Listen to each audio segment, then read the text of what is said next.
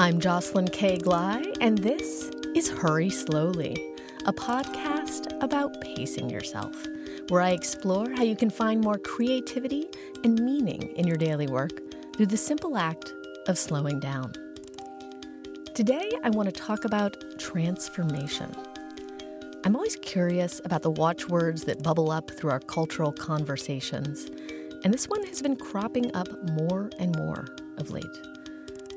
Transformation is a word that embodies the idea of radical change, a metamorphosis, and I suspect a sort of latent promise of self-actualization. And I'm as guilty as anyone of using this word. I've used it in descriptions of my new course, Reset, which I say will transform the way you work, and it will, I promise. I have testimonials. And I've used it in the title of a podcast episode about how to have transformative gatherings. And that's because I, like many of you listening, am deeply interested in personal growth and self-actualization. So I find the concept of transformation quite alluring. But what concerns me is not so much our collective fixation on this idea of transformation. That's a whole other can of worms. But our expectations around just how fast such transformations can happen. Because speed and convenience and frictionless interactions have become such a feature of everyday life, I think we are being lulled into the belief that personal growth, like anything else, should happen on demand. And then adding fuel to the fire, the media is feeding us a steady stream of stories of speedy transformation as well. Profiles of unicorn startups and 30 under 30 entrepreneurs whose success has accelerated from 0 to 60 in a matter of months or a few short years. Stories about people who found their passion and transformed it into a business that magically took off immediately. Rather than talking about all the hard work and mistakes and bad decisions that went into something, we choose to emphasize the ease of it all. How this person or that person's transformation into quote-unquote successful individual was practically a foregone conclusion. But the problem with these glossy stories of transformation is that they gloss right over the most important, the most essential part of transformation, which is that it's hard and it's messy, and actually, I'm sorry to say, it takes rather a long time. Take the transformation of me from a writer / editor / conference organizer working at a startup, for instance, to podcast host who works for herself. I entertained the idea of doing a podcast for about 3 or 4 years before I actually pulled the trigger and started taking action. And then when I finally did get started, I thought that the podcast would have a different title. It was going to be called Whistling in the Dark, if you're curious. And I thought it was going to have a completely different format than it now does. What's more, while I was in the middle of creating this podcast, I moved back to New York from Los Angeles. I went through a breakup from a very serious relationship, and I had a sudden accident in which I literally fell on my face, sliced open my chin, and rearranged a good portion of my teeth. I can very distinctly remember conducting the first interview that aired on this podcast with Jason Fried from Basecamp. And thank God he lived in another city, so we had to do the interview by phone because I would not have felt comfortable conducting the interview in person, given that I had a bunch of stitches in my chin, these terrible temporary braces on my teeth, and I was having enough trouble just enunciating my words clearly. It was not a good look. And I'm sharing these embarrassing personal details not to make you feel bad for me, but because they are a hilariously literal representation of the idea that transformation is messy and hard and awkward. And that's okay, because that's what transformation is supposed to look like. I'm not saying you need to go so far as to fall on your face, like I did, but there is a value in embracing the messiness and the uncertainty that naturally accompanies any major transition or transformation. And if you don't believe me, just think of that most iconic symbol of transformation and rebirth, the butterfly. Here's an excerpt from Scientific American explaining how a caterpillar transforms into a butterfly. First, the caterpillar digests itself, releasing enzymes to dissolve all of its tissues. If you were to cut open a cocoon or a chrysalis at just the right time, caterpillar soup would ooze out. Once the caterpillar has disintegrated all of its tissues, they use the protein-rich soup all around them to fuel the rapid cell division required to form the wings, antennae, legs, eyes, and all of the other features of an adult butterfly. So, to summarize, the caterpillar literally digests itself, turning into a sort of slushy of insect DNA, and then rebuilds itself from the ground up into a butterfly. In other words, some pretty gross, messy stuff happens to effect that transformation from caterpillar to butterfly, which takes about 2 weeks in total. And that might sound like a short amount of time, but to put it in perspective, the entire life cycle of a monarch butterfly, from egg to caterpillar to chrysalis to life as a butterfly and then death, is only about 6 to 8 weeks. So that butterfly spends about 25 to 30% of its entire life in that messy process of transformation and reinvention. And I think that's true for us too. We will spend a substantive portion of our lives in the process of transforming, which is why I think it's important to have a realistic understanding of how these transformations unfold and at what pace. And part of coming to terms with that involves letting go of this idea of a magical, alchemical, instant, easy transformation, which personally I have found to be incredibly difficult. All my life, I've had a strange fixation on smooth transitions. When I made mixtapes as a teenager, and I still make mixtapes, by the way, I was always obsessed with finding the most maximally smooth transition between songs. When I rock climb, I'm obsessed with having the most graceful and smooth transition from hold to hold, move to move. When I'm writing, I tend to use a lot of transition words to soften the movement from one sentence to the next. You might even notice that on this podcast, I often begin sentences with "and," because I can't bear the abruptness of going right into a declarative statement. Anyway, grammar aside, my point is that I really, really want to believe in the possibility of smooth transitions and elegant transformations. I think we all do. We imagine that we can move seamlessly from one job that we love right into the next job that we love without skipping a beat. We imagine that we can move from one loving relationship to the next without going through a messy rebound situation. We think that we can move from one incredible creative project to the next incredible project without feeling that weird sense of post-launch depression.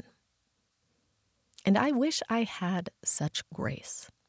But experience seems to suggest otherwise.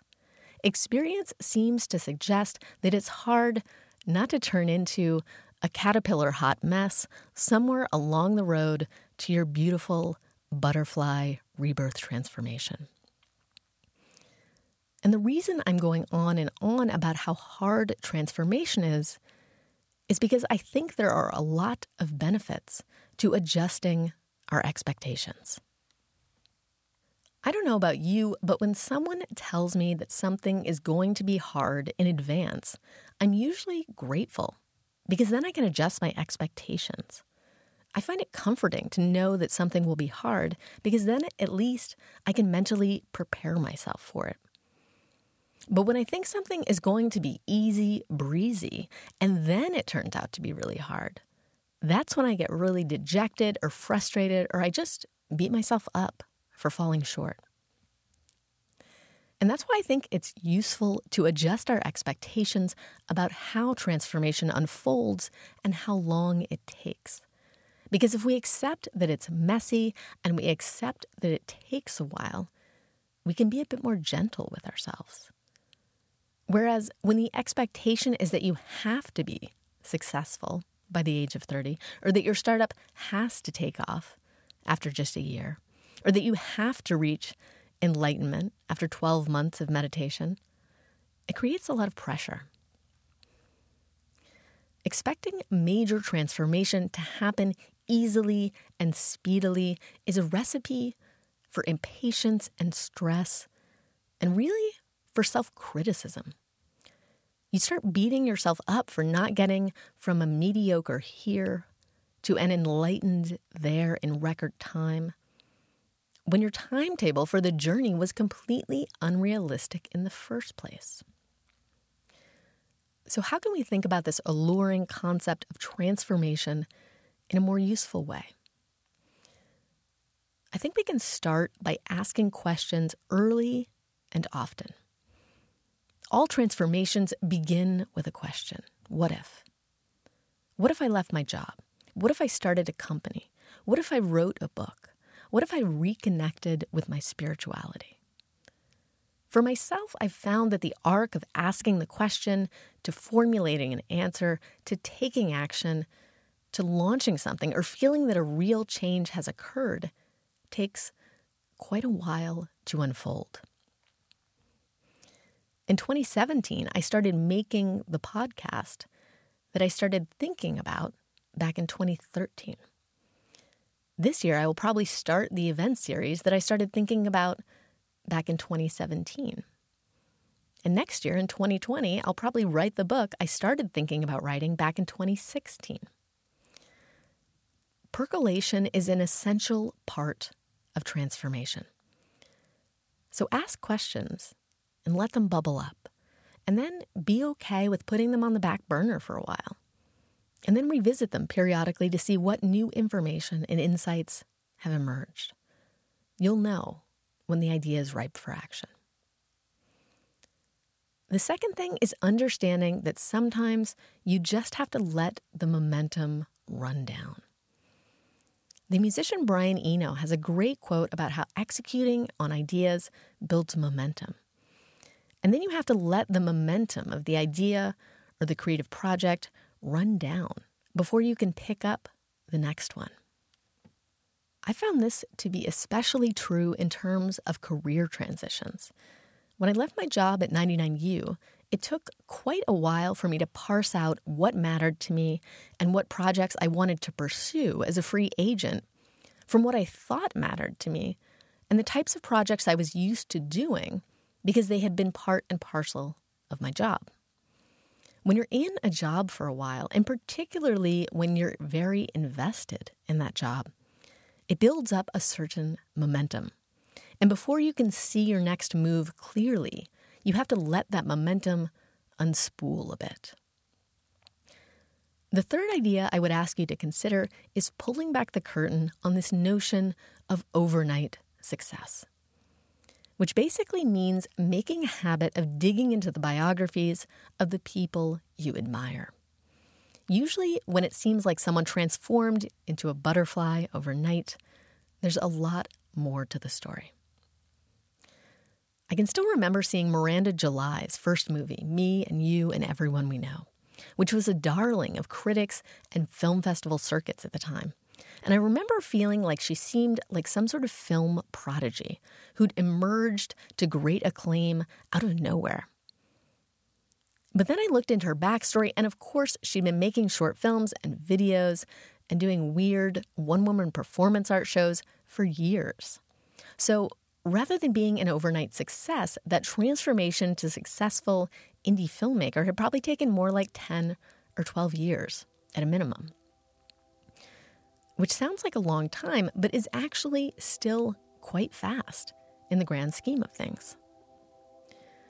Transformation takes time. And rather than finding that reality disappointing, I think we can take comfort in it and let it allow us to put a little less pressure on ourselves. to see transformation as a process that's constantly percolating in the background, one that we can gently tend to and contemplate on a regular basis, rather than expecting it to happen by magic, overnight. Me and my brother now have a running joke about the funny, messy uncomfortableness of transformation. Once when he was going through a particularly hard period of change, we came up with this metaphor about Transformers. You know, those robots that transformed into other stuff that were popular in the 80s.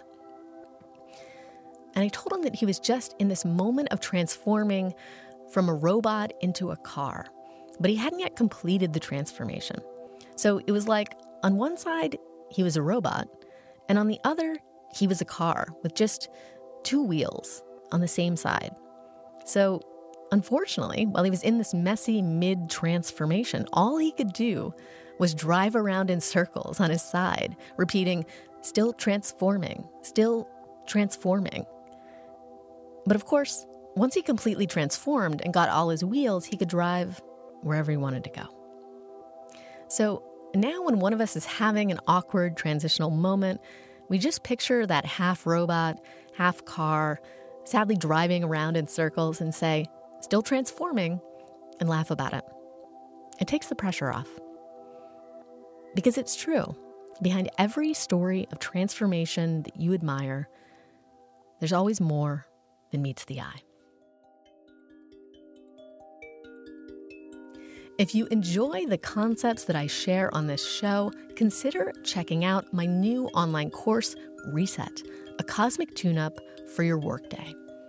Rather than working in this overscheduled, overstimulated way that has become the norm for most of us, Reset will teach you how to work at a sustainable pace so that you can approach your work in a way that's intentional, energizing, and inspiring.